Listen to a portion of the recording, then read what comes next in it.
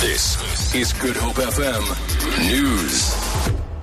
Good afternoon. Public Enterprises Minister Lynne Brown says South Africa is not close to a power blackout as Eskom struggles to meet demand for electricity.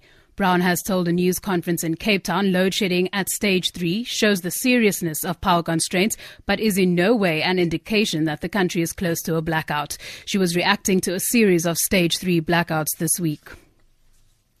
The Institute of Race Relations says frustration among South Africans is a contributing factor to the xenophobic attacks experienced at various places in the country. Foreign shop owners have been evacuated and their shops looted in the eThekwini metro, while foreign shop owners in the Johannesburg CBD have closed their businesses following threatening messages. Labour unions are also demanding that Eskom fire foreigners working on the construction of the Medupi power station in Limpopo.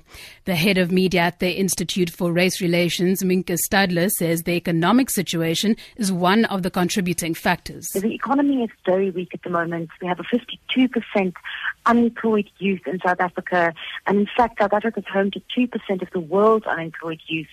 And this means that people are frustrated, people are feeling defiant, lashing out to what they perceive as people taking opportunities from them, when in fact what it really is the lack of job creation, the lack of economic growth in South Africa.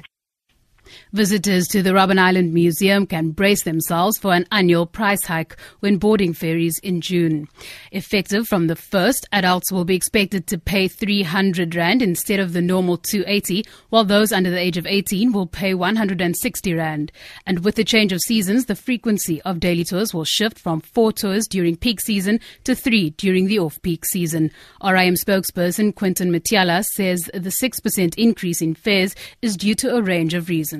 The cost of running the museum and our boat run on diesel, and also consider the fact that we generate our own electricity on the island through diesel generators.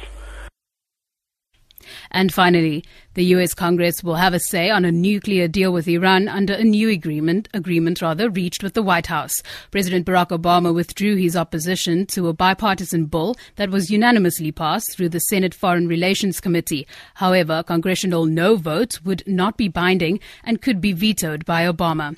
An outline agreement on the future shape of Iran's nuclear program was reached after marathon talks this month.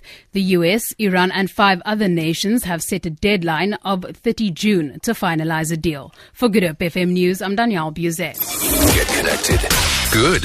HopeFM.co.za